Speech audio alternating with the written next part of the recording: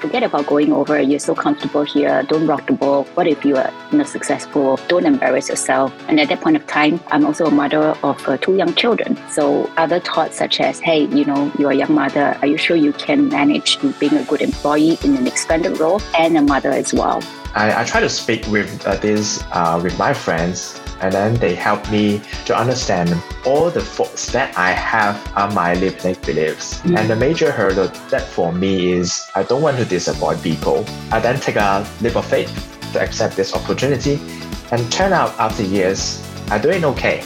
It's sometimes okay to have these limiting thoughts.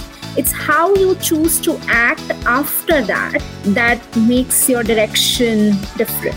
When I was actually in that moment when she shared that, and that was like an aha for me, it's good to have it, but it helps me to become a better human being.